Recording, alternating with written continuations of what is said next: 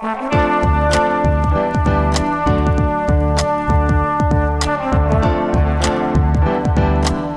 listening to the Co-Main Event Podcast. And now your hosts, Ben Folks and Chad Dundas. That's right. You're listening to another episode of the Co-Main Event Mixed Martial Arts Podcast. I'm Chad Dundas. That's Ben Folks. We're both longtime MMA journalists, and for nearly the last 9 years, we've been meeting here every week to break down all the action in the wild, weird, and occasionally wonderful world of mixed martial arts. Ben, how you doing this week? You know, I was just thinking when you were saying during that intro, the occasionally wonderful part that you've been adding for a while. Yeah. Was this weekend one of those occasionally wonderful moments?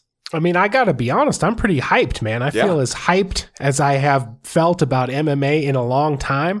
And not necessarily just because of UFC 257, although that was awesome, but like 3 events into 2021, I feel like it's all coming up Dundas over here, man. Yeah. Well, I mean, there is something nice about it being one of those big fight weekends like we've talked about where the whole world seems like it's remembering that this MMA thing is happening. Yeah. Normally, don't give a shit. Something happens, big Conor McGregor event, everybody tunes their eyes back over in our direction. And there's a part of you as a longtime MMA fan that goes, hey, guys, let's not fuck this up. There are plenty of ways that we can fuck it up. We have in the past fucked it up in myriad ways. This time, everybody's paying attention. Let's see if we can't put our best foot forward. And then we kind of do. We get ourselves a pretty solid event. Not without some very MMA-ish hiccups here and there. But co-main event and main event deliver some memorable moments, some feel-good moments even. And you come away feeling like, all right, maybe we're through the darkness and there's a break in the clouds ahead. Yeah, there's a little bit of momentum going right now. You had Holloway and Cater had a great fight on ABC to open up the year. Then you had Michael Chiesa and Neil Magny, which was strictly for the heads. But like, if you are a big mixed martial arts fan, I think that was a pretty good fight too. And then you got Michael Chandler versus Dan Hooker and Dustin Poirier versus Conor McGregor. And as you mentioned, an event with a legit big fight feel. And it just kind of feels like this is what it should feel like, man. This is how it should be. And we've got a little momentum here headed into the new year. And on top of that, the UFC went ahead and solidified its upcoming schedule. And frankly, there's a lot more fun stuff coming up. Just if you take a slightly curated approach to what we've got coming up over the next couple months, you got UFC 258, which is Kamaru Usman versus Gilbert Burns on February 13th. You got Dominic Reyes versus Jiri Prochazka on February 27th. UFC 259, which is maybe the next kind of big ticket item, which has the style bender, Israel Adesanya moving up to light heavyweight to fight the legendary Polish power of Jan Blachowicz on March 6th. Then you got Edwards versus Chimaev, knock on wood, back on the schedule to go down March 13th. And then just, I guess, confirmed over the weekend or late last week, the heavyweight title rematch on the books now, Stipe Miocic versus Big Francis Ngannou on March 27th. So I don't want to do the thing where we set ourselves up for a big fall. Because as you know, these things can fall through, many things can happen. But we've had 3 good events to start 2021 after a time where it felt like we dearly needed something good to happen. And we've got a little bit momentum rolling here into February and March.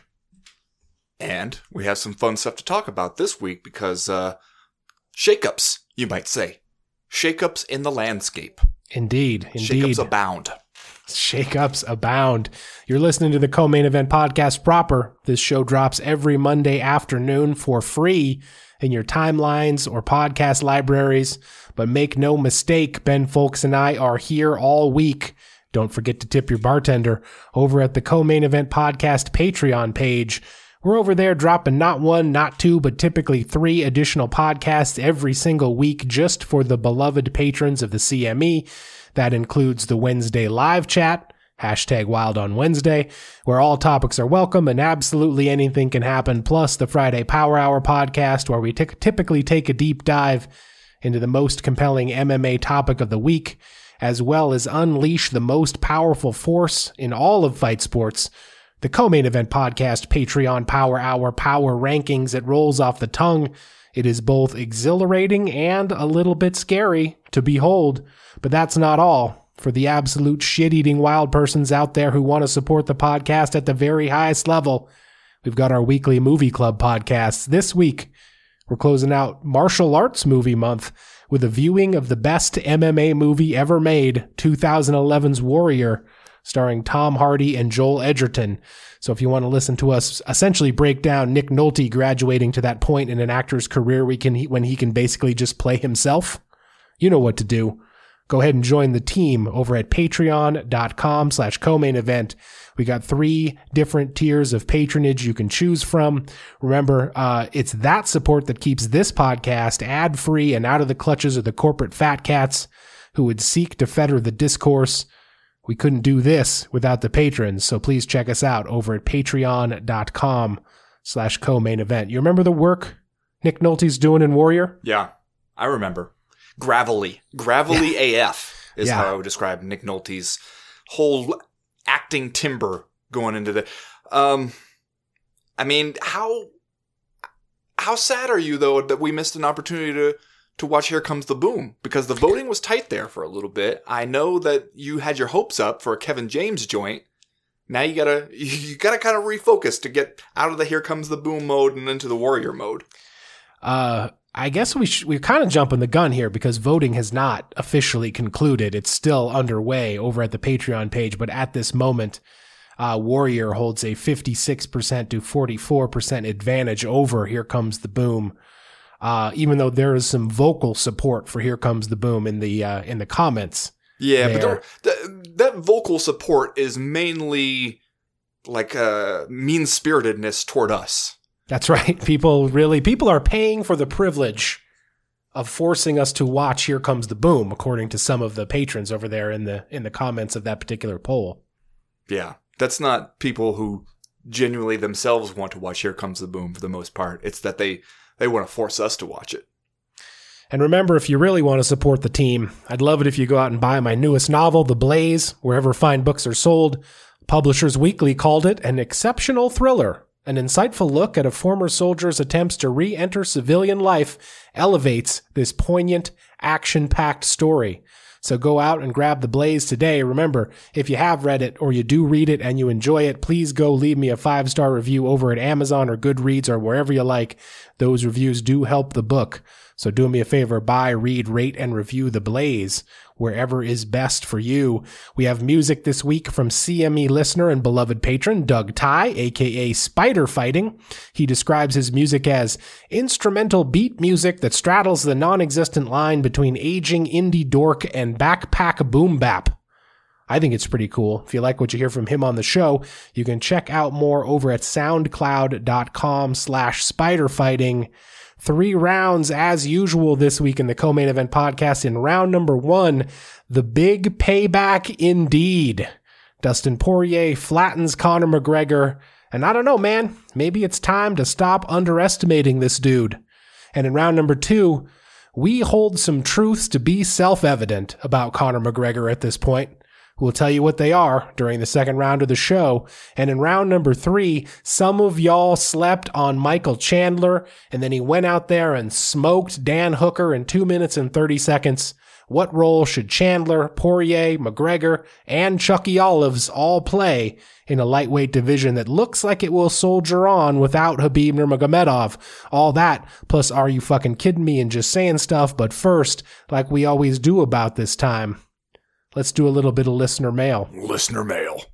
First piece of listener mail this week comes to us from Richard Irwin Rude, who writes, "What's up, sweat hogs?" So right away, Ben, you can see former professional wrestler Rick Rude checking in from beyond the grave. Kind of giving himself away there with the sweat hogs line.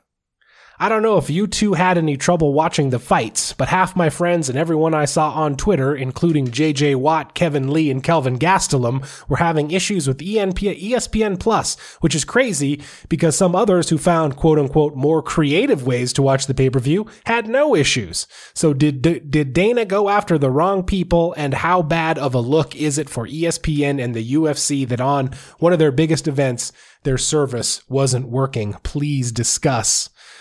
You know, we don't like to throw around the word irony. Lest we overuse it. We don't like to throw it around too much, but when you spend the week acting like a swagger and tough guy who's going to put his balls on the table and crush the common man for trying to broadcast UFC pay-per-views illegally on the internet, and then lo and behold, the people try to log on to watch the pay-per-view the legal way around 8 p.m. here in the One True Time Zone. Shit don't work, Ben. That, as far as the Co-Main Event podcast is concerned, is some ironic shit. That is some ironic shit. Now, I should say right off, my streaming experience worked totally fine. Did it? I couldn't get on. I missed the first two fights, man. Really? Yes. Yeah, see, that's... normally when people talk about how ESPN Plus would be really great if it worked, I totally get what they're saying. It doesn't work the way it's supposed to all the time. Its search function is absolutely god-awful.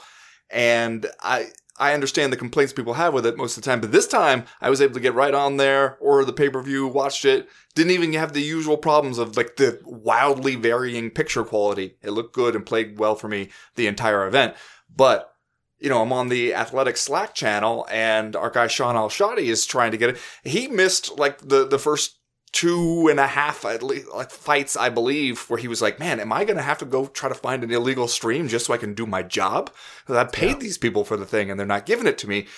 To me, the real question is going to be like, what do you do about it if you're ESPN? Because how do you not give some people their damn money back after this? Especially, like, Dana White really shrugged it off afterwards, where he was like, I heard it was just on the West Coast, and they got it sorted out, and like in plenty of time for, you know, the co-main and main event. And it's like, well, what are you saying at that point? That these other fights that people paid to watch as part of the main card don't fucking matter?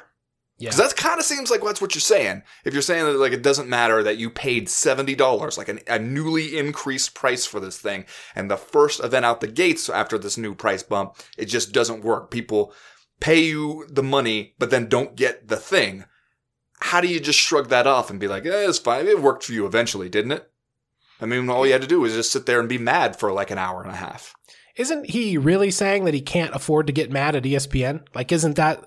Like, if someone else had done this, he probably would have been super mad. But the fact that the UFC gets most of its money from ESPN at this point probably prevents him from getting too steamed that the ESPN Plus broadcast stream was not operational for a while for a lot of people. I don't know whether or not it was just on the West Coast or not. It seemed incredibly widespread, just judging by my social media timelines. People were trying to get on, and it wasn't working out.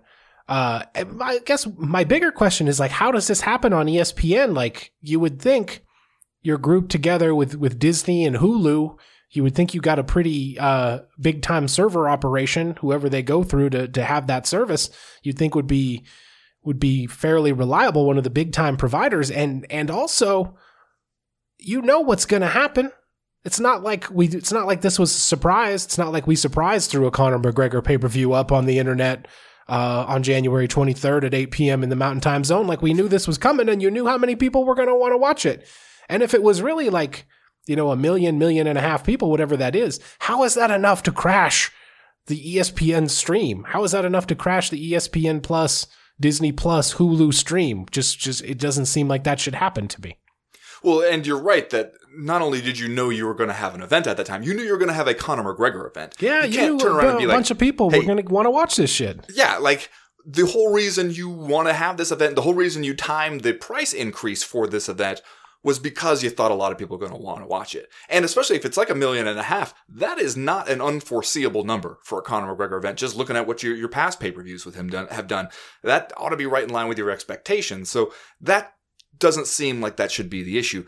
I just want to know, like, how, if you're ESPN, do you get away with not offering people at least a partial refund for that? I mean, I've watched a movie through Amazon Prime before where afterwards they've sent me an email to be like, you know what? Like, you rented that movie and we determined that it was a suboptimal viewing experience for you because the picture was a little fuzzy so here, have a free one on us. And you're like, I thought it was fine. I thought it was mostly a fine viewing experience, and then if you're ESPN and you're asking for these premium prices for this thing, and they don't even get to see like 2/5 of the event, how do you not at least give them a little something? Because otherwise it's just basically saying like, yeah, we kind of screwed you there, but what are you going to do? Like, literally, what are you going to do? Nothing. Yeah. There's nothing you can do. Are we calling bullshit on this streamer story yet? Because after the event, because like the follow-up, the after-event follow-up where Dana White was like, the streamer that we were targeting decided not to illegally stream the event and in fact put out a statement like directing people to where they could legally buy the pay-per-view. This is starting to sound like a Sir story. Like a Donald Trump, yes. Okay. Sir, when he's telling a story about how a Green Beret or a construction worker or whatever comes up to him and is crying and saying, Sir, you've restored our faith in America. This streamer story, it's starting to remind me of a Donald Trump Sir story a little bit here. Well, from what I can tell, he's like reading a statement off of his phone. Where was this stuff? If it got put up on a website somewhere, what is the website? Why can't you tell us any of this stuff so that anybody can corroborate this story? Because so much of it from the very beginning when he was like, we're watching this guy, we're listening to his phone conversations, we got this guy. Then he went up, he put up the statement and shut down his whole streaming service. Which one was it? Tell us. Like, I would think that you would want that evidence out there so you could show people like, aha, I really was doing this stuff. Otherwise, there's a part of me that wonders, wait a minute, did Dana White just tell somebody on his staff, like, hey, get me a streamer, get me one of these streamers? And they were like, okay, like, he won't be able to check. I'll just say, like, we got a streamer, Gary the streamer. We're watching him, boss. We got his, and then afterwards, like, Dana White's like, what happened with Gary the streamer? And you're like, you know what, damnedest thing. He quit. He just quit the streaming gig altogether, man, because he was so scared of you. And Dana White's like, yeah, all right. We'll just, send me the block text of his apology and statement so I can read it out at the press conference and nobody will ask to see what I'm reading or any information about where it came from. Because otherwise, and then he says, we're going to do one of these every event. We're going to pick one. And I'm like, God, are you telling me that this is the first in a series of these? Because I don't know if I can take it, man. I don't know if I could take this being a recurring story where every week Dana White just declares victory over another nameless online streamer. I've already had my fill of it, to be honest with you. Next question this week comes to us from Neil, who writes, I'll make this quick, gents. Otman Azatar, WTF.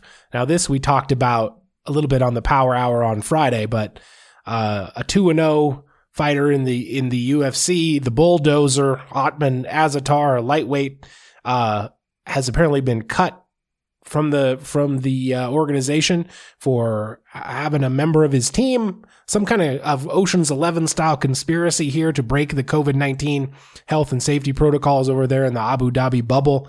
And it just sounds like a wild story where they cut off their wristbands and gave them to a person outside the bubble. And that guy was able to kind of breach the security protocols and then was shimmying between balconies at the host hotel or something over there in Abu Dhabi, and we're led to believe that it all had to do with some kind of mysterious bag that we still don't know the contents of. This and the streamer plotline were the two weirdest, by far, pre-fight UFC plotlines we've had in a while, and they both occur leading up to the same pay-per-view, UFC 257, featuring Conor McGregor. This is just weird, man. This is wild stuff here.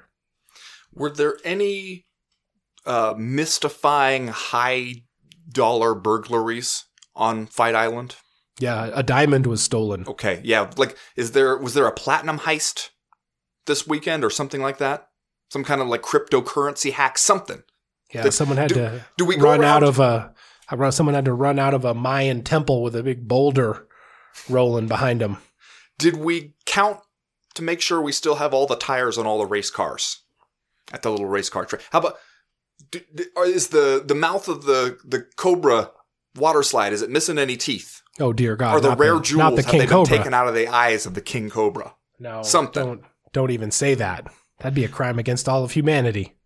I love how the whole situation is so weird, and that you throw in the mysterious bag thing, and then we get so fixated on just knowing what's in the bag. And you know what? We'll probably never know. And that really kills me. And yet at the same time, if we did know, we'd have to deal with the reality of it likely being disappointing. Instead, because especially if it's something like, well, I wanted to do some coke after the fight, that would be kind of disappointing if that ended up being the thing. And instead, Atman Azatir gets cut from the UFC, and he can just let us all believe that he had some secret James Bond shit in there, ready to hack into the mainframe, and that sounds cooler at least. Next question this week comes to us from Shadrap, who just writes, the low blow timer. Game changer? You know, I kind of agree with my man Casey Leiden on Twitter, who pointed out, I feel like the low blow ball shot counter, the graphic could be just a little fancier. You know, a little snazzier. Yeah. Otherwise, it's just basically the numbers in the corner, and you're left to figure out for yourself what it is, what exactly we're counting. And I feel like, give us a fun graphic for the ball shot counter. Do you think there should be like a GIF, like a foot to crotch GIF that lets us know exactly what we're dealing with? Or at least like a frowny face emoji. Okay, yeah, that would work. Something like that. Now, I don't hate the idea of keeping a running counter, though, to let us know, especially to drive home the point of how few people take the time. See, that's what I was going to say. Can the fighter in the arena see the ball counter? Because that could encourage someone to take the full 5. Yeah. If they don't know quite how much time they've spent trying to dislodge their testicles from like the inside of their body or the side of their protective cup, whatever it happens to be. Yeah, especially because if I can see how you might be sitting there, maybe the crowd is getting restless, your opponent is doing the thing, walking around with his arms up in the air, and you're feeling like, okay, there's pressure for me to continue. And then if you look up at the counter and see 27 seconds have gone by, you'd be like, shit, man, I got some more time. I'm gonna sit here and rest for a second. Like I think that the idea seems like once you see it, you wonder, why did it take us this long? Yeah. More facts and analytics. That's what we need. Ball timer. Next question this week comes to us from our old pal Darcy Ledrew, who writes, once again, Stipe is doing the damn thing against Ngannou, and I'm just wondering why the UFC, a promotion, seems 1, to suck at promoting period, and 2, promotes a week before events. We have Stipe, the most accomplished 265 champ, against the most savage KO artist in that division, with the shadow of pound-for-pound great John Jones in the background. I know it's still a ways away, but still, get people excited now. In the malaise of a pandemic, give customers a date to circle. We just had Poirier versus McGregor 2, and it felt as if it were another monthly pay-per-view up to the day of. What does the proper think? They did do like a very slight, almost like surprise graphic when they put this up on the actual broadcast to show that, UFC 259 is going to have a double championship bill. We're going to have Volkanovski defending the title against Brian Ortega, the men's featherweight title, and then also headlined by this heavyweight title fight rematch between Stipe Miocic and Francis Ngannou. And when they put it on the broadcast, they did give us a little flip, as if to say, breaking news that Stipe and Ngannou was finalized. Yeah, Dana White had mentioned that in like a press conference a few days earlier, right? Like it wasn't like that was a huge surprise. It was just like, okay, now this is the official word from the UFC coming out and saying during a broadcast, okay, here you go. But this is, we're talking end of March. I don't, what are we saying that we want them to do differently here other than like using a big event that a lot of people are going to be watching and using that to make an announcement that, okay, we have this other big event planned for like a couple months from now. I'm sure we'll hear about it now and then in the time between then and now. But like, I don't know, it seems to me like this is a decent way of doing it.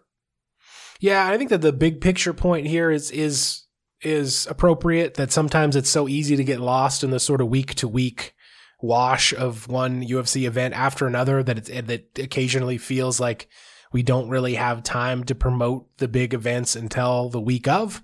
And maybe sometimes it would be nice to have 2 and 3 weeks of lead up where we're really focused on, for example, Stipe Miocic versus Francis Ngannou or Dustin Poirier versus Conor McGregor, whatever it is. But the problem is that like the UFC is so focused on selling the next event, whatever it is, that like, you know, we go from 1 week to the next. And as soon as we get done with Conor McGregor, Dustin Poirier, we got to start thinking about Alistair Overeem versus Alexander Volkov. And as soon as we're done with that, we got to start thinking about Kamaru Usman versus Gilbert Burns, et cetera, et cetera. It's actually somewhat nice that in the wake of UFC 257, we have this weekend where there's not going to be an event. Yeah. And so we can like fully resonate and kind of marinate in Dustin Poirier's victory over Conor McGregor. And I agree that I think it would be nice if the UFC tried to spend a little bit more time propping up these big high profile events, and you know, could definitely do that with Miocic versus Ngannou. Now, exactly what wheels have to turn and what the mechanism of doing that would actually look like, I'm not entirely sure. I mean, you're right that you do have a weekend off this coming weekend, which is good. Maybe let the McGregor big fight hype settle a little bit, let everybody kind of decompress. But then when you come back on Super Bowl weekend, right, with the Overeem versus Volkov fight night event, which always makes me remember, hey, remember when Super Bowl weekend used to be a big UFC pay-per-view event weekend? Yeah. They've done away with that model. Instead, it's just another fight weekend. But then from that point all the way through this UFC 260 Miocic and Ngannou 2 event at the end of March, every single weekend has a UFC event. So that is not going to give you as much space to promote the Miocic and Ngannou rematch once we actually get in this run of events. It's just going to be that same breakneck pace. Yeah. Maybe last question this week comes to us from Devin Scott, who writes, lots to talk about this weekend, but I wanted to circle back to what seemed like big news in December. Dana White said late last year that there would be 60-ish fighters released from the roster and to expect some big names. He is known to be hashtag just saying stuff, but do you think this is a possibility, or was it a promoter speak to angle fighters into less favorable contract talks? Please go on. Your insight and speculation is appreciated. This didn't really materialize, did it? Unless much of these cuts were so under the radar that we didn't really notice them. But otherwise, it seemed like the doom and gloom surrounding 60 UFC fighters, including some big names who were allegedly going to get released from the promotion, didn't really happen. Yeah, or at least hasn't finished happening yet. You heard about a couple where you're like, okay, you know, some small timers, but he did say some of the names were going to surprise people. Some going to be big names. And after, you know, an initial warning about that came with a couple people where it was like, okay, Yoel Romero and people like that who maybe you're not as interested in re-signing. And I don't know, maybe some of it is just going to be based on timing, where you have some people who you know are coming up on the last fight of their contract and they're going to fight it out, and then we're not going to hear about it. Maybe he didn't mean exactly like December 31st. Right. We're bringing the axe down on a whole lot of people. Maybe it's just like more of a general first quarter 2021 thing. I would still keep an eye on it just to see, but I also wouldn't be surprised if when you're running this many events and struggling still to keep so many of them together, you find that maybe it's not the ideal time to be paring down the roster, because you need some people who can pick up the phone and say yes. But you're also telling me maybe Jacare Souza shouldn't exhale and take his family out for celebratory dinner at Chuck E. Cheese, like they made it through, like the pink slips might still be in the mail? I mean, Jacare was one where after he lost that one to Kevin Holland, and considering his age, where he is in his career, the kind of paycheck he's likely making just because of how long he's been in the UFC, that guy seemed like one where, okay, if you're talking about getting rid of some veterans, some surprising names, doesn't he seem like the number one guy who would be on the chopping block? And yet, if that was going to happen, why hasn't it happened already? Right. I guess we'll keep an eye out. That's going to do it for listener mail this week. If you have a question, a comment, or concern that you would like to air to the podcast in future weeks, you know how to do it. You go to the website, comainevent.com, and click the link in the top right-hand corner of the screen that says email the podcast. That'll get you in touch with us. Right now, though, we are going to go ahead and get started with round number 1.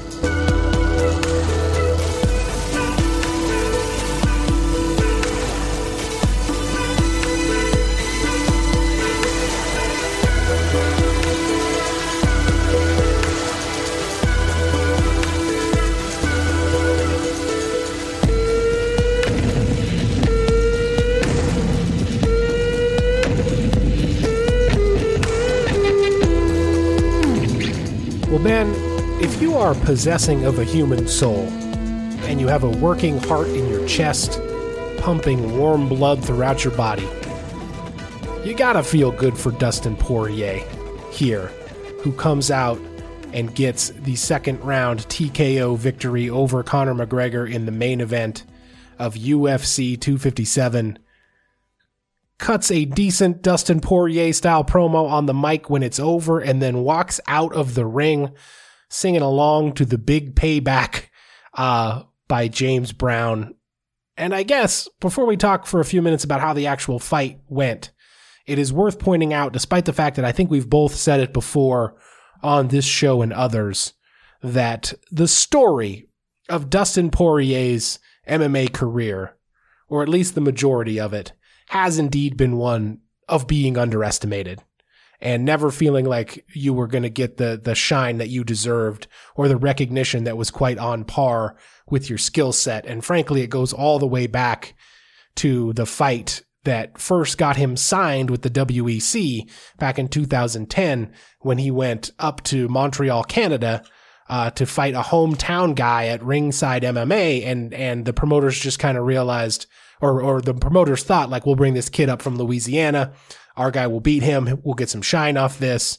And Poirier ends up beating that guy, goes on into the WEC, has a couple fights there, then gets picked up by the UFC to come in as a short notice replacement to fight Josh Grisby back in the days when Josh Grisby was supposed to be a big time featherweight prospect. And they were going to kind of use Dustin Poirier to as a stepping stone for Josh Grisby at UFC 125. Grisby ends up winning that fight, and you just kind of go on and on through the entire career of Dustin Poirier here, including this current run that he's been on, the UFC 236 fight against Max Holloway, wins over Justin Gaethje, Anthony Pettis, Eddie Alvarez, and now into this Conor McGregor fight, where it kind of feels like, and if you were Dustin Poirier, you can understand how you would feel this way, like maybe you were always being cast as the B-side.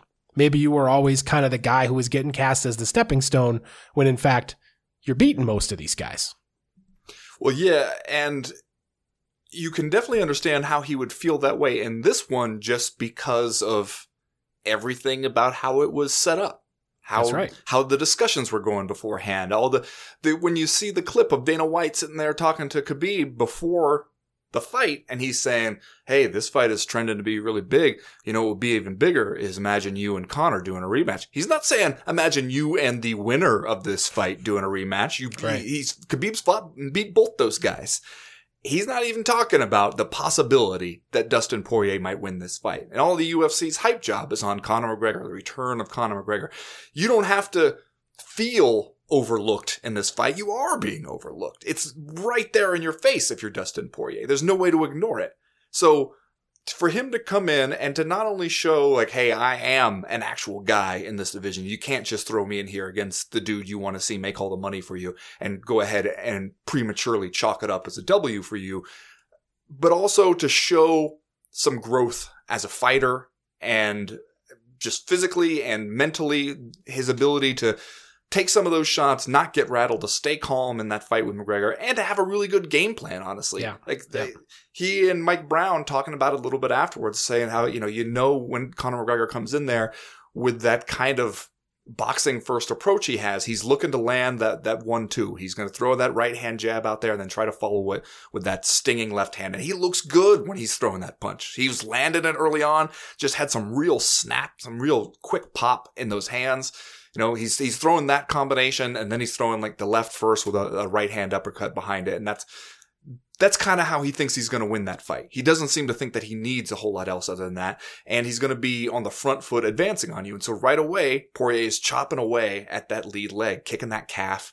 And you could see Conor McGregor not really doing a whole lot about it for the most part. And for Poirier, the challenge is you got to be in there long enough to make those calf kicks pay off. You can't get knocked out right away. He gets that early takedown, wears on him a little bit, but seems like you could see Poirier backing up off that clinch after a prolonged battle there in close in round one. And it looks like his arms are feeling a little heavy. He didn't quite have the same pop for a second there, but he didn't freak out. He keeps chopping away at that leg. And then by the second round, you can see, okay, that's taken its toll. And even more so, he did the exact same thing that Pat Wyman was talking to me about when I did the talk about like kind of the technical analysis of how they've grown, is to stay in there, and even after McGregor lands that left hand that he wants, he's just looking to land that 1-2 and to be there and to counter him right after he lands it, which is a thing that he doesn't seem to expect too much, because he expects that left hand has so much power that once he lands it, he doesn't have to worry about anything coming back right afterwards.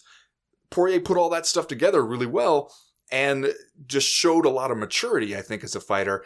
And to come out of that afterwards, it's such a feel-good moment to see the guy being like, look, I've been just doing this. I haven't been out there raising water safety awareness. I haven't been out on a yacht. I'm not doing this between vacations. I'm just living this life. And to see that it actually makes a difference. And for a guy who's, especially the position he's in right now, he's really in the lightweight driver's seat, man. Khabib, it doesn't sound like he's coming back at all. Conor McGregor seems like, okay, he's been knocked kind of back to the middle of the pack if he's going to want to stay and continue to be about that life. If you want to talk about what to do with a vacant lightweight title right now, it kind of seems like all roads got to run through Dustin Poirier. Yeah.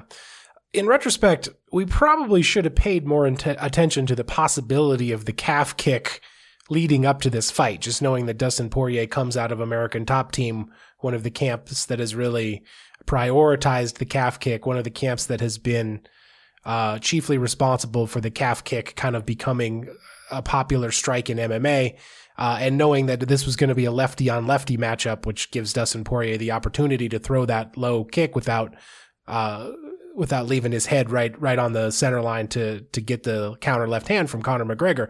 And to see Dustin Poirier utilize that calf kick, like the first guy really who's had any success kicking the leg of Conor McGregor, was really a breakthrough moment and nice to see. And frankly, the guy did everything he needed to do to win this fight. Like, he landed the calf kick, he had a takedown, he put McGregor on the fence, he wore on him, he accepted the shots, and then when the time came and he landed the strike that hurt Conor McGregor, he let the old Dustin Poirier come out and started swanging and banging, and the next thing you know, you got the second round TKO. One of the things I really like about Dustin Poirier, you know, aside from the fact that he just seems like a good dude, is that he understands the moment. Like, he seems, whenever he's in one of these fights, he really seems to understand the moment, and he seems to know what it means to him. And in this case, you know, walking out to James Brown's The Big Payback and kind of putting the paid in full Dustin Poirier tagline on this event lets you know that he knew what this was about. And I really liked in the post-fight interview how Dustin Poirier kind of talked himself into deciding he was the champion. Like, at the very end of his post-fight interview where he was like, you know what? I am the champion. And I was sitting at home thinking, goddamn right, dude. Like, why not? If Khabib is going to be retired and there's not really going to be a reigning UFC lightweight champion, if you're Dustin Poirier and you're 8-1 over the last, 3.5 years, and your only loss is to Khabib and you just beat Conor McGregor, go ahead, Dustin. Declare yourself the champion. I couldn't be more into that. And frankly, I hope he keeps it up. I hope he keeps talking about how he's the champion. And if Chucky Olives or Dan Hooker or anybody else, Michael Chandler or anybody else wants a shot at the title, it's got to go through Lafayette, because Dustin Poirier has declared himself the champion. Yeah, well, and I also like what he was saying when asked about fighting Michael Chandler for next and possibly for a vacant title. And he kind of made the point like, okay, Michael Chandler, he just came in from Bellator and he beat Dan Hooker, who I just beat. So I don't know about that one. But then when he talks about Charles Oliveira, he's like, okay, I've been watching that dude for a long time in 2 different weight classes, and he's been here for a while and fighting the tough guys for a while, and I respect that. And that is a fight that would make sense to me.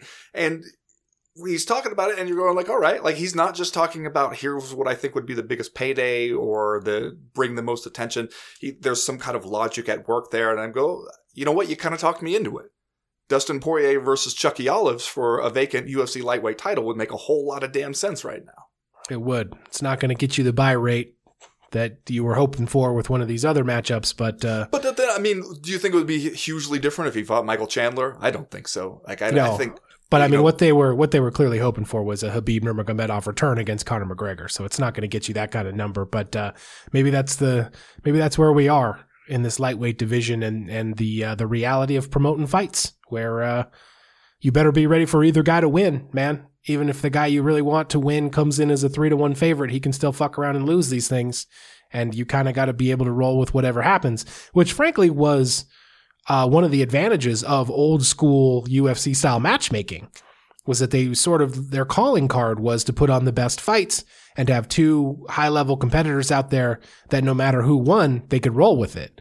And that's why it's been so weird over these last several years to see the company focus so much on Conor McGregor, to put all its eggs in the basket of not only Conor McGregor winning this fight, but to try to convince Khabib Nurmagomedov to come out of retirement, depended on a lot of things happening that just didn't happen over the weekend. And it's another reminder to me that, like, man, you should have been promoting Dustin Poirier. You should have been promoting Dustin Poirier for years, because he is everything that you tell us over and over again that you want in an MMA fighter. He's an action fighter. He's a hard-nosed fighter. He's a good interview. He is a likable person, and he wins almost all the fights. That's what you've been telling us for years. That's what you want in a quote unquote partner. And here's this guy. And it's just like you don't give him the time of day until he proves over and over again that he wins these fights. Well, at least this did seem like the event where Dana White finally accepted the breakup with Khabib Nurmagomedov. Yes. You got to, or you're just it's going to start looking a little too thirsty on the UFC's end of things if you're not at this point willing to let Khabib go make his mom happy and teach combat sambo, or, become an assistant coach at AKA, whatever it is he wants to do. Promote cell phone plans and regional MMA events, it seems. There you go. All right, let's do Are You Fucking Kidding Me, Ben, and then we'll move on to round number 2. Ben, what's your Are You Fucking Kidding Me this week? Well, I was impressed by Juliana Pena coming back and finding a way to beat Sarah McMahon on the UFC 257 prelims. Comes back, wins the submission victory after kind of getting dominated in the first round. Good win for her against still a tough opponent in Sarah McMahon. Then she gets on the mic, though. I gotta say, I was not expecting Juliana Pena to beat 40-year-old Sarah McMahon and then call for a fight with Amanda Nunes, who she then accuses of ducking her. Yeah. Are you fucking kidding me? There's a lot of people out there who you can accuse of ducking. Amanda Nunes, a 2-division champion, the rare 2-division champion who will actually fight and defend belts in both divisions, fighting anybody you got, fighting to the point, if you're going to criticize the opponents that she's taken on now, it's because she has beat the shit out of everybody else, and there is nobody else left. So they're just scraping down there, way down at the bottom of the barrel to try to find somebody for her to fight anymore. I don't know if you can really criticize her. I would love to have seen the look on Amanda Nunes' face when she heard that Juliana Pena was accusing her of ducking her. Because I think the look on her face might have been something along the lines of, who? You fucking kidding me? You gonna accuse this champion of ducking people? I don't think so. Are you fucking kidding me? Well, you'll remember that earlier I said you needed to take a curated look through the UFC's upcoming schedule. Turns out the UFC itself did the same thing during the UFC 257 broadcast when they were highlighting upcoming matchups that we're going to want to mark on our calendar to make sure that we tune in, because during that segment, they went ahead and skipped right over March 20th's UFC Fight Night 188, headlined by Derek Brunson and, oh yeah, Kevin Holland, the guy who Dana White went on ESPN and singled out as the only young fighter he could mention as a person we should be watching out for. UFC is just going to skip that one, not mention it at all on the broadcast because we got to get to Stipe versus Francis Ngannou. Thing I like most about it, Derek Brunson. He's going to let you hear about that. He's going to get on Twitter and be like, oh, you're just going to overlook my main event, huh, UFC? Okay, I see how it is. Are you fucking kidding me? Let's give these guys a little bit of respect here, man. Put a little shine on Derek Brunson versus Kevin Holland. Just going to skip over it. You fucking kidding me? Kidding. All right, that's going to do it for round number 1. We'll be right back with round number 2.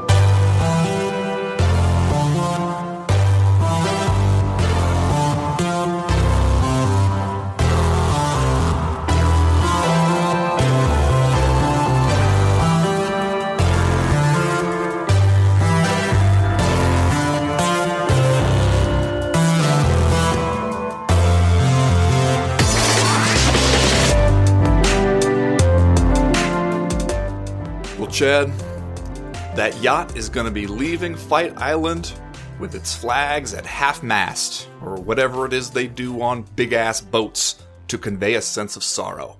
Because Conor McGregor, while he rolled up in there in style, pulled up to the goddamn arena in a Rolls Royce after sailing to Fight Island on a yacht, then goes in here, another one of these high-profile fights. Conor McGregor is back for the first time in a year, gets a lot of attention, a lot of the casuals out there, outside the MMA bubble, a lot of people tuning in to see this Conor McGregor guy again they've heard so much of, and then he goes out there, looks good, getting off the bus or the yacht, looks good in the first round, and then gets absolutely thumped on in the second, put away without really any question about it.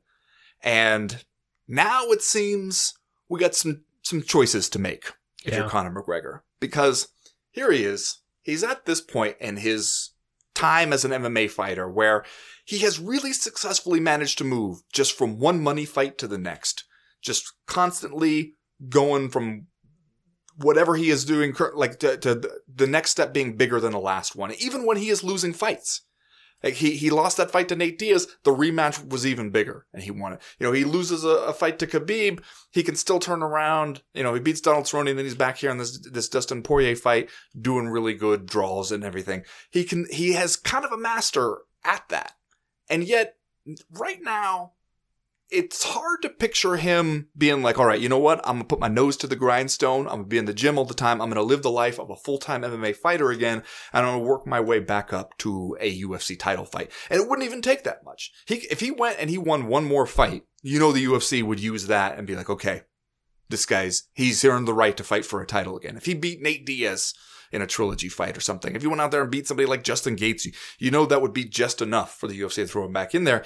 And yet, does he really want to be about that life? Or would it be better to go one-off boxing match with Manny Pacquiao and try to make some money? Maybe reconsider this offer that came in the form of a giant check from one of those Paul brother dudes.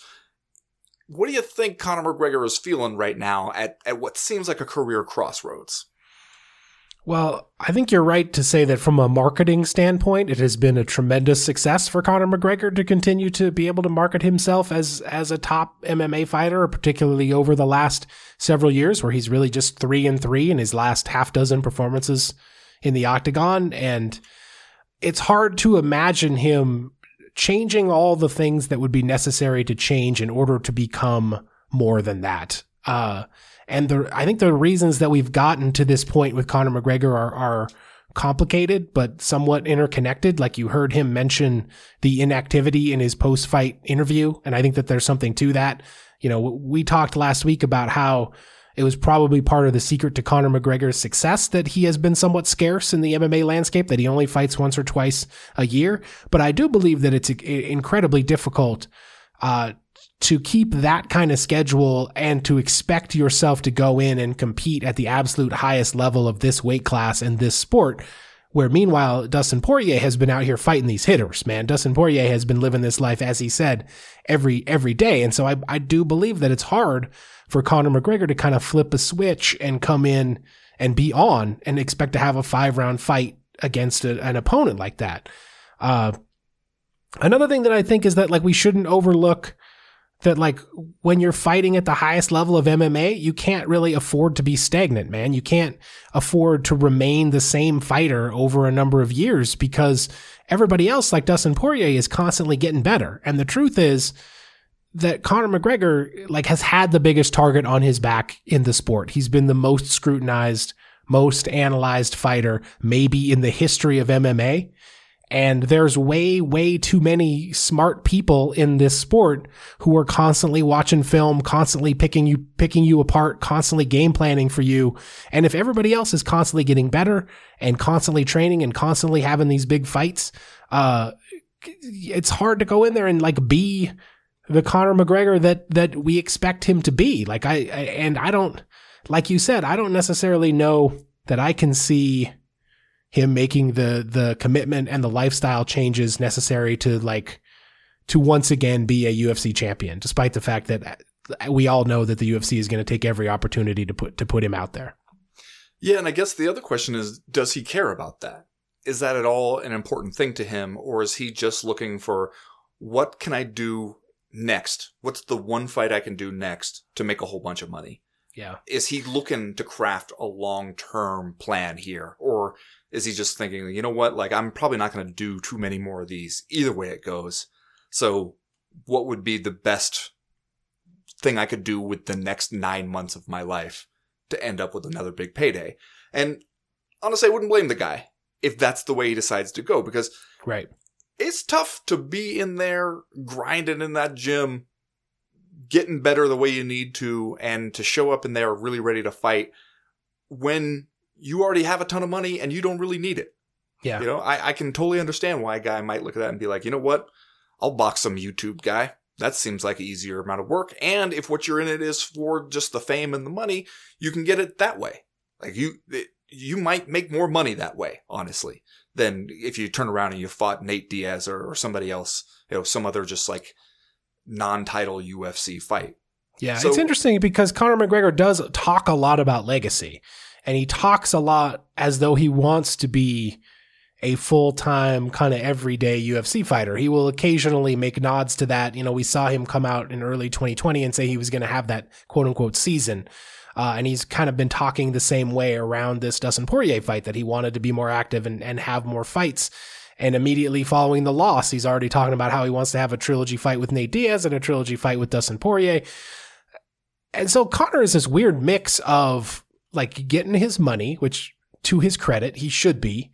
He's the most successful fighter, negotiator, earner in UFC history, and you got to give him his credit for that. But he does also seem like a guy who cares deeply about his legacy and about his place in the sport. And it's just going to be a matter of how those two agendas can mesh, and whether or not he really wants to make the sacrifices necessary to be an everyday upper echelon UFC fighter. And it's interesting when you look at the big draws in the history of the UFC: Brock Lesnar, Ronda Rousey, Conor McGregor. Despite the fact that the three of them are obviously extremely different kinds of athletes, the three of them kind of opted for similar training philosophies, in that because they have the money and maybe because they have the personalities that require this, they have kind of turned their back on like how most people train. Like training in MMA is usually very collaborative and in many cases very nomadic.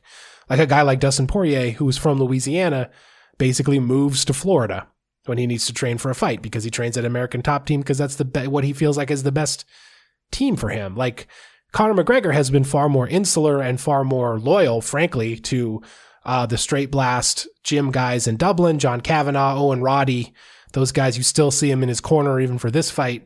And you wonder a little bit if everybody else is getting better and Conor McGregor is kind of stagnant, and it feels like people have figured him out a little bit at this point. Would he be well served to go somewhere else and get in a room with some smart people who haven't gotten that chance to mold him yet? Because, you know, you saw the same approach from Brock Lesnar, kind of stayed home and trained in Minnesota. You saw the same approach from Ronda Rousey, stayed home and trained in California. And now you see it from Conor McGregor, despite the fact that he's all over the world, kind of staying loyal to his original crew.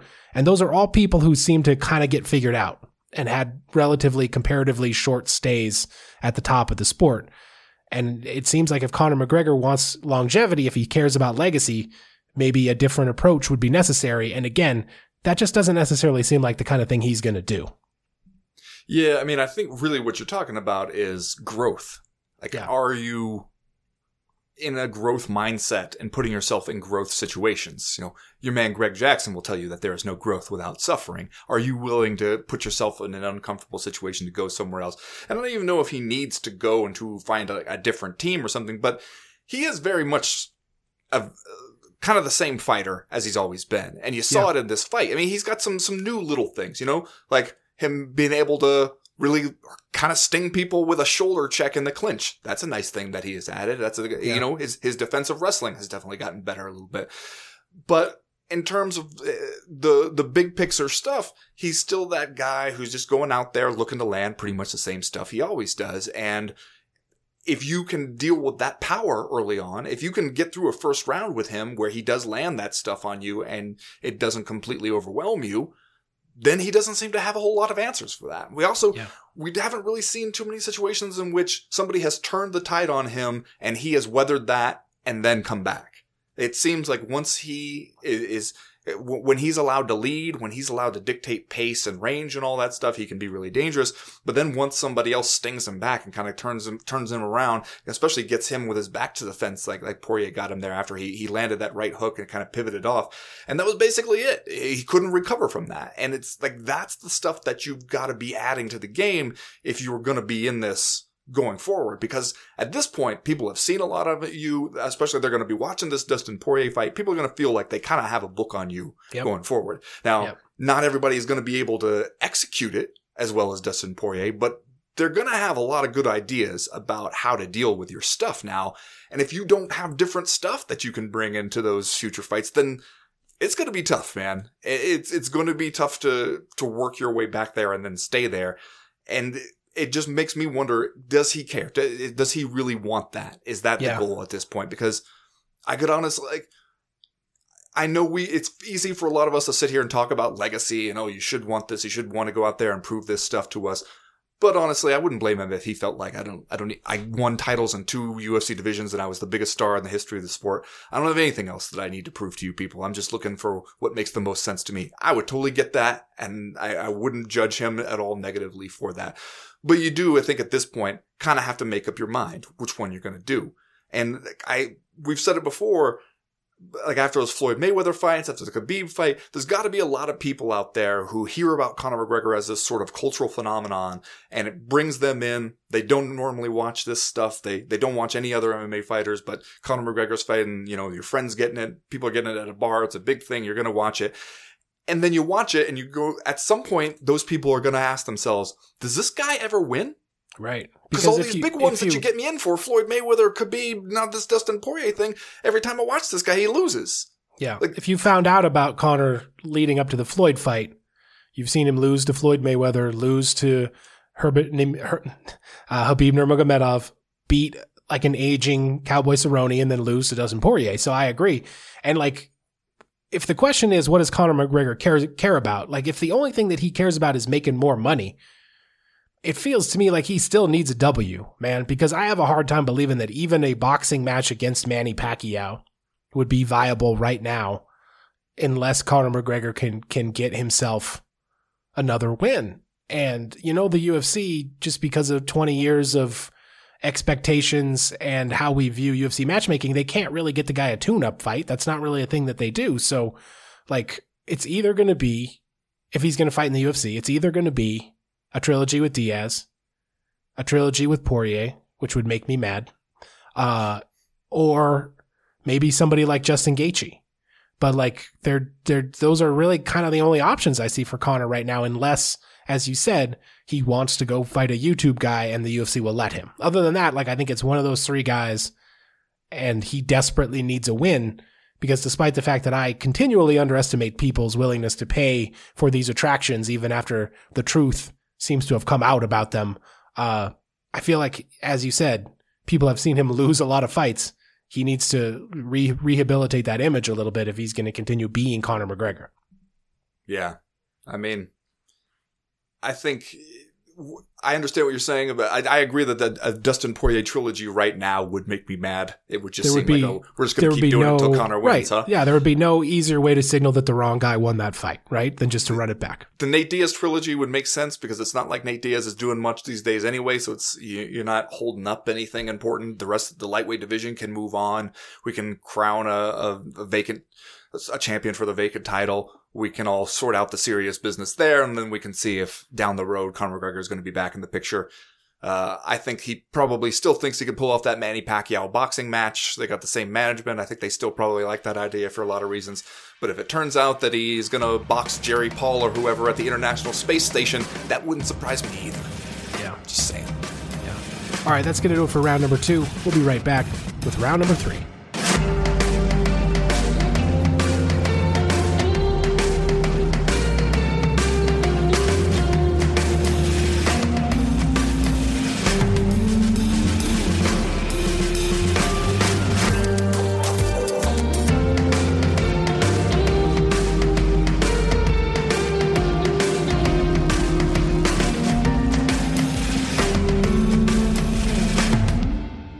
Well, Ben, if you had Bruce Buffer mentioning the fact that Michael Chandler is the former Bellator lightweight champion on your UFC bingo card for Saturday night, you are a better person than I, because I did not see that coming. But the UFC does, in fact, name check Michael Chandler as the former Bellator champion. And then Michael Chandler went out there and had a championship performance against Dan Hooker, blasting him with, what was it, overhand left hook that put Dan Hooker down on the mat, and then finishes up with strikes in 2 minutes and 30 seconds. Dana White says afterward, it's maybe the most impressive UFC debut he's ever seen. I think your guy Anderson Silva might have something to say about that, but this is a good one from Michael Chandler, and frankly is exactly the version of Michael Chandler that I expected to see in the octagon. And the question now is, how does he fit in with this changing lightweight division if Khabib Nurmagomedov really is gone? What do you do with him? What do you do with Poirier? What do you do with McGregor? And what do you do with Dan Hooker, who left his gloves in the octagon? And I don't know, have we heard from Dan Hooker? Have we got an update about it, if he's calling it quits? Because traditionally that would be a sign that you were going to retire. But Michael Chandler announces himself with authority in the 155-pound division here in the UFC. I'm surprised to hear you say that this is exactly the version of Michael Chandler you expected. Because I feel like we talked a little bit beforehand about maybe that Michael Chandler, we didn't know if he was going to win this fight, that this might be a tough one for him, and that that maybe he had made the transition too late. I was surprised to see him go out there and make such quick work of Dan Hooker. And I think part of it, I was surprised to see Dan Hooker make so much of his early strategy just avoidance of Michael Chandler, just circling around the perimeter of the cage. And you could see Chandler at a couple points kind of resetting himself to be like, okay, let's not chase this guy. Let's not get too worked up. But also, if the guy is just going to circle away that much, like, then he's circling in the same direction most of the time. You can kind of get him running into something, and you don't have to worry about him countering back that much because he's so focused on just staying away from you. And it was a good kind of early on read by Michael Chandler he fires to the body a couple times just to get Dan Hooker thinking about that, and then follows it with that left hand. And you see Michael Chandler, he does still have that explosive power. The guy's an athlete. The guy can go out there, he's got a lot of experience. We wondered a little bit if he maybe has a little bit too many miles on him as well. But he went out there and really put it on Dan Hooker, and that's got to feel good in that moment, because everybody, you're in a big on a big event, a big stage, and everybody is looking to make a snap judgment about you based on this one fight. Really easy for that pressure to overwhelm some people, and it didn't happen to Michael Chandler. Yeah, I don't know that anybody expected Michael Chandler to win this fight in 2 minutes and 30 seconds. Like, we just saw Dan Hooker go 5 rounds with Dustin Poirier. He's obviously a durable guy and a tough guy. But look, man, if you didn't think Michael Chandler had the stuff to be an elite fighter in the UFC and be a member of this group that is right up there circling a title shot, like, I don't necessarily know if you've been paying attention to what he's been doing over there in Bellator, because he's only lost 2 fights in the last 5 years. And he has always been a ridiculous athlete, and he has always been like a really, really high-level MMA fighter. The matchup with Dan Hooker was a tough one and was classic UFC matchmaking to bring in this high-profile, high-priced free agent from another company and immediately serve him up a dangerous matchup and potentially a difficult matchup of styles, because you see him out there and it looks like Bruce Lee fighting Kareem Abdul-Jabbar a little bit in Game of Death. Dan Hooker is just towering over Michael Chandler, and the worry is that Michael Chandler is going to run into one of those standing counter knees that Dan Hooker throws up at about chin level on Michael Chandler. So it was a super impressive performance by Michael Chandler. It was a little bit of a weird performance by Dan Hooker, but man, like, if you've been watching Michael Chandler over the years, you knew that he had the talent and the skills to be this guy in the UFC.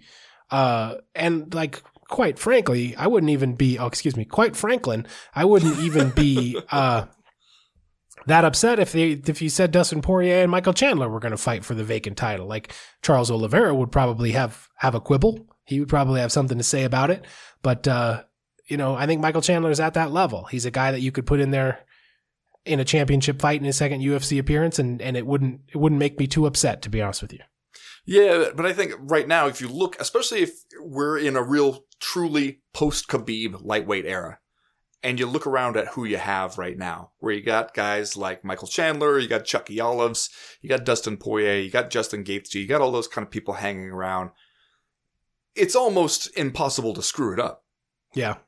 You can make almost any combination of those fights, and I'll be happy. I'll feel like we're doing something worthwhile. There'll be fun fights to watch, and they'll all be legit as a way to figure out a lightweight champion. I mean, again, I don't want to be the guy who has to keep shouting tournament over and over again, even if it's just some kind of 4-man Grand Prix kind of fun. But whatever, like, you just start mixing those guys up depending on who wants to go with who and who's available when. I don't know. I don't see any way for it to go wrong for you.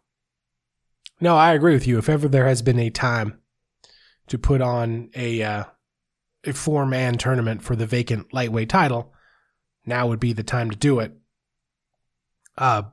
Because you've got the athletes to do it. You even got Tony Ferguson out here kind of chirping about how Dustin Poirier hasn't fought him yet. Oh, Tony.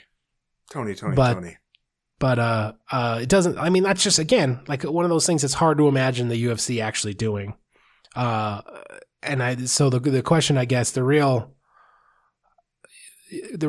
utility question is whether or not Dustin Poirier will fight Charles Oliveira or maybe Michael Chandler for the title. Probably Oliveira has the inside track, but at the same time, I don't think you could really argue with Michael Chandler being in there unless you just totally discount his previous career with Bellator, which I know a lot of people will do. But those seem like the fights to make if you're not going to book the McGregor-Poirier immediate rematch, which again would make me angry. Don't make us angry. Don't do it when we're angry. We've been talking about how happy we are this whole time. Don't make us mad now. Don't do it. You ready for just saying stuff? Yeah, let's do just saying stuff, and then we can get out of here for this week. What's your just saying stuff, Ben? Well, you mentioned Michael Chandler's previous career with Bellator, and so I guess this week I'm just saying, could we admit that Pitbull guy is pretty good? Can we maybe, in retrospect, just back up a little bit, get rid of our or whatever UFC biases we may be bringing into this, and just look at the MMA landscape as a whole and admit the guy who last beat Michael Chandler via a first-round TKO in May 2019, the homie Patricio Pitbull Freire, that maybe that guy is actually a pretty awesome fucking fighter. And that if you were to bring him over into the UFC, either in the featherweight or the lightweight division, he'd probably do pretty well too. I'm just saying. Because it seems like maybe the stuff like this gives us a good situation to compare and contrast and admit that that guy is really, really good. Just saying. And you knew Pitbull wasn't going to let this victory go without hopping on the Twitter machine and being like, I see what you did, son. Your father is very proud of you. Just because he will not let it go. He will not let it go with Michael Chandler. Well, Ben, I'm just saying, did you see these comments from Floyd Mayweather in the aftermath of UFC 257? Goes on, I believe it was his Instagram, to say, I seen this post and my take on it is that the world knows con artist McLoser can steal everything from me and be loved, but I'm hated. That just lets you know that racism still exists. Just know that bum will never beat me or be on my level. I'm just built different. My mindset is on another planet. My skills are second to none. I'm a natural born winner. And yes, I talk a lot of trash, but every time I back it up, that is why they hate. Now, obviously, there's a lot of racism in combat sports and always has been, and there probably always will be. And I fully support and agree with Floyd Mayweather when he points that out. But con artist McLoser and just know that bum will never be on my level. Is he doing the Conor McGregor thing where he acts like we don't know that those guys fought? Because if you think that Conor McGregor is a con artist and a loser and is not on your level, you helped make him what he is, man. We all remember when you guys did that. You put him on your level. You made him, in many respects, the enormous crossover mainstream sports star that he is. Like, you can't just now be like, this guy's a con artist. Like, you fought him. When you didn't have to, and everybody knows it was your idea. I'm just saying. Con artist to McLoser. There might be some other reasons why some people dislike Floyd Mayweather. And they might have to do directly with his own actions, especially towards women. Yeah, Conor McGregor allegedly has those same or similar issues, but... Yeah. His mindset is on another planet? Did he specify which planet? Mars. He's sitting up there on Mars like Dr. Manhattan. Okay. I think that's what he's talking about. Well, yeah. I'm sure that you think Floyd Mayweather and you think, yeah, he's definitely going for a Watchmen reference. He's read the graphic novel. In any case, that's going to do it for this week's Co-Main Event podcast. We'll be back Wednesday for the live chat over on the Patreon page, the Movie Club on Thursday, and then, of course, the Co-Main Event podcast Patreon Power Hour on Friday. We'd love it if you would join us over there, patreon.com/co-main event. But thanks for listening to us here, as always. But as for now, we are done. We are through. We are out. Do you think we can get one of our artist friends to make a mock-up of like a blue Floyd Mayweather sitting on Mars thinking about how he's tired of these Earthlings and their problems? Yeah, with probably Bernie Sanders sitting in the background. Okay, why not? I mean, we got to add him to everything, right? Did you see people are making memes where Conor McGregor is lying in a bed and Bernie Sanders is sitting in the bedroom with him? It's a cruel world out there, man. Well, that's these just internet memesters. When memes collide. Mixing meme-diems. Mixed meme-diems. Okay, that almost works. You heard me. Not quite.